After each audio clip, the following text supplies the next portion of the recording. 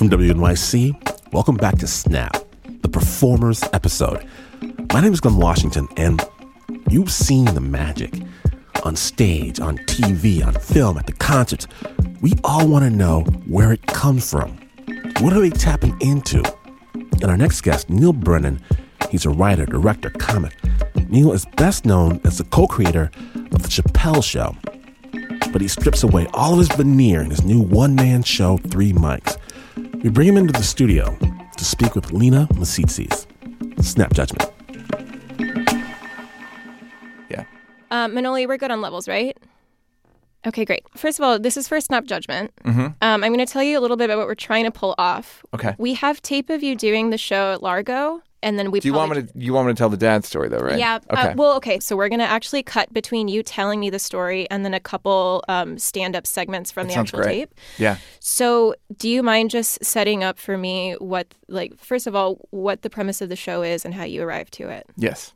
My name is Neal Brennan. I am a comedian.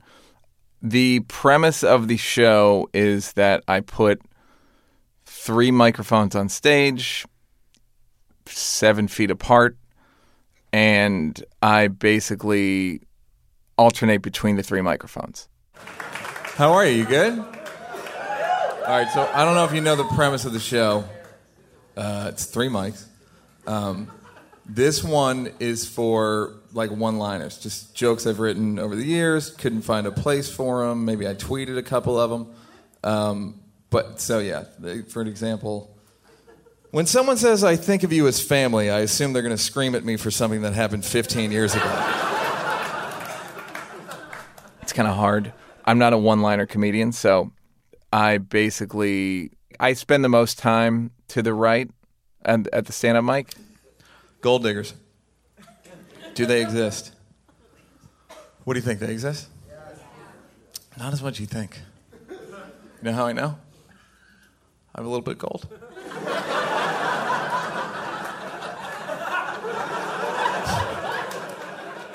Yeah, men assume that there's going to be like a gold-digging system in place. Like every accomplishment by men in human history was to impress women. I'm sure like Thomas Edison invented the light bulb and they were like, "Edison, this is going to change the world." And he was thinking like, "And wait till these hoes see it."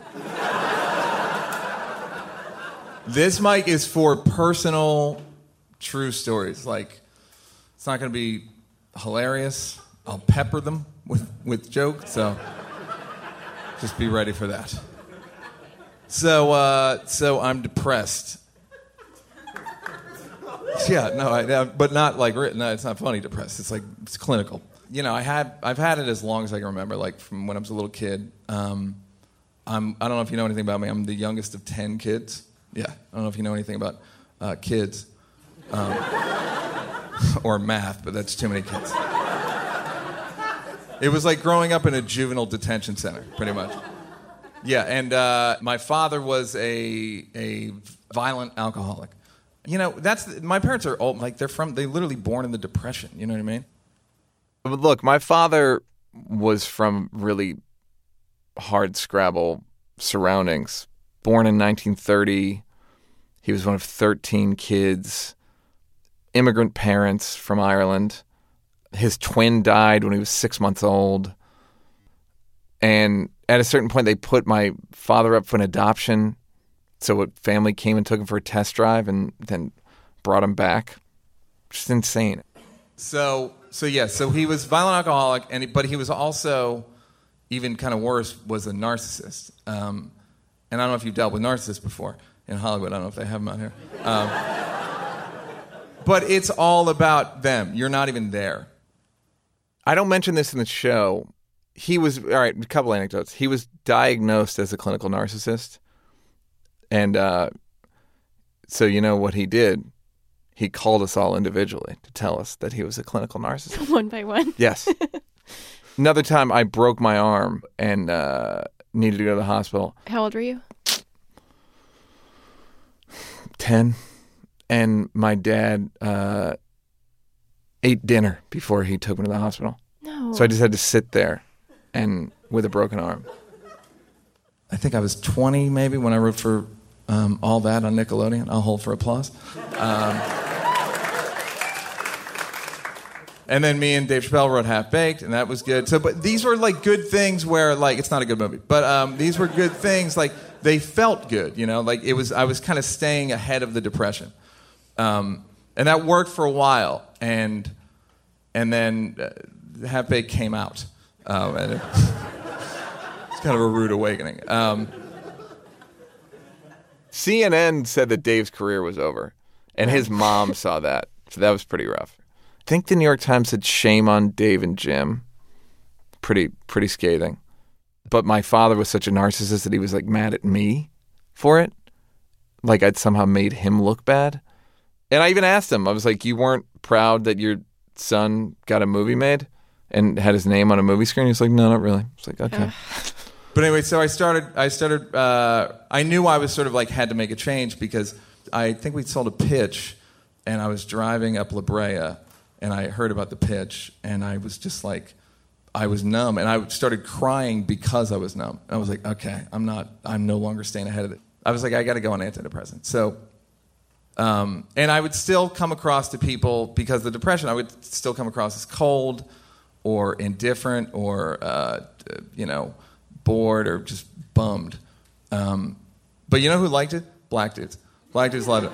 I'll tell you why, because they'd be like, Neal, man, you don't give a fuck. And I wanted to be like, it's because I'm sad.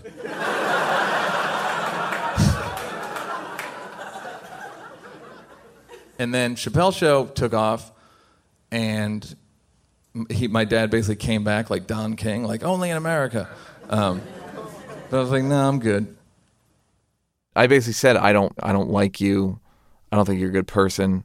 And said, you can't lord your money over me like you do my brothers and sisters, because that was sort of his thing. Then he started getting sick. He had leukemia.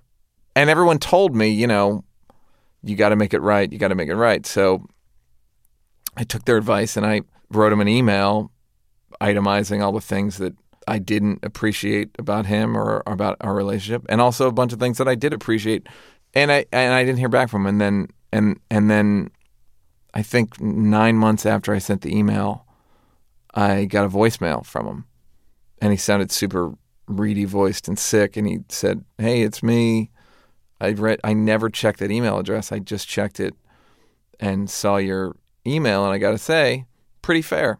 So I called him and we talked and there was rapport. He said something about cancer. He said, everyone says I'm fighting cancer. I'm not fighting it. Like it's ravaging me. And I said, I was like, Dad, Christopher Hitchens said that same exact quote. And he was like, oh, I love Christopher Hitchens. I was like, he's like, I love that book, God Is Not Great. And I was like, so like we kind of connected over that, for instance. And we spoke a few more times after that. And then he started, and then I got a call from my sister, and she said, it's not looking good.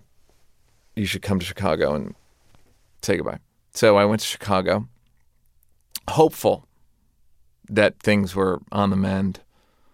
Were you sad, scared? Were you other things too? More than anything, I was always curious as to how I was going to react. I would see people's parents or friends or family members die, and they'd be devastated. And I always feel like, I don't think I'm going to be devastated. But there's also a good chance I will be devastated at the fact that I never got to have a good relationship with him.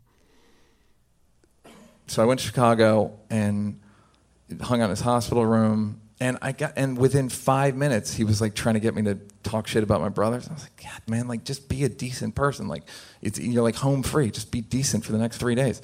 Because I was going to pull the plug. I'm kidding.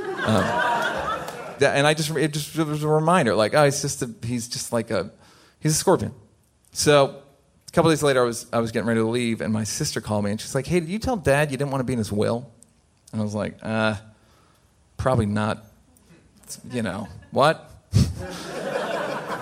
I was like, let me guess, I'm not in it? And she's like, yeah, you're not in it. I was like, okay. She's like, but we're going to get a lawyer down here. He wants to change it. You'll be good. So I go down to the hospital room, and he's like, Neal, do you remember, telling me to take my money and shove it up my ass? And I was like, I wouldn't say something that hacky, but yeah, I remember the sentiment for sure. And so we sat there in a bit of a standoff, because he wanted me to grovel. And I was like, I'm not going to grovel for money. Like, I'd rather you give me money than not, but I can't grovel for it. And we kind of left it open, and he fell asleep. He basically just like put my hand on his forehead and say goodbye for what would be the last time. He died a few days later.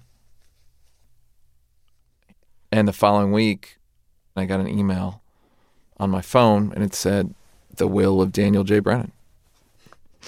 And so I opened it, and I'm scrolling through it, and it said, my son Joe gets 1/10, my daughter Sheila gets 1/10, on. And it got to me, and it said, my son Neal can take care of himself. He gets nothing. It was a shot. It was painful. It was just a flick in the back of the ear, like, if you're so great, then you're not getting any of this. When things had thawed between us, I was talking to him on the phone one day, and I said, Dad, I feel like you didn't love us. And he was like, yeah, you're right. I didn't.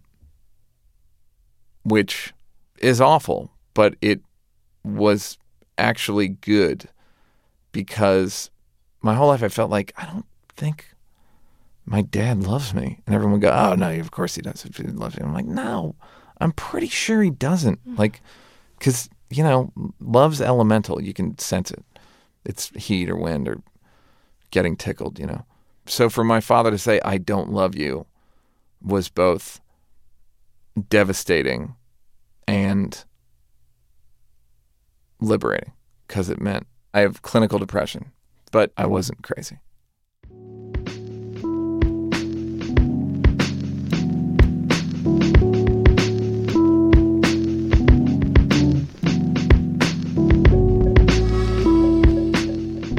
Thank you, Neal Brennan. Neal's show, 3 Mics. You can see it for yourself on Netflix right now. We'll have a link on our website, snapjudgment.org. That piece was produced by Lina, Misitzis, and Mark Ristich. It's about that time. But if you missed even a moment, subscribe to the amazing Snap Judgment Storytelling Podcast on whatever phone device thing you have. Snap was produced by all the sorcerers in all the lands. Wave your wand at Mark Ristich, Pat Mesiti-Miller, Anna Sussman, Joe Rosenberg, Nancy Lopez, Davey Kim, Renzo Gorio, our Get Fresh crew, Elijah Smith, Leon Morimoto, Teo Ducat, and Jasmine Aguilera. And this is not the news. No way is this news. In fact, you could sneak up on a New York pimp, flash a camera all up in his face, and you would still not be as far away from the news as this is. But this is WNYC.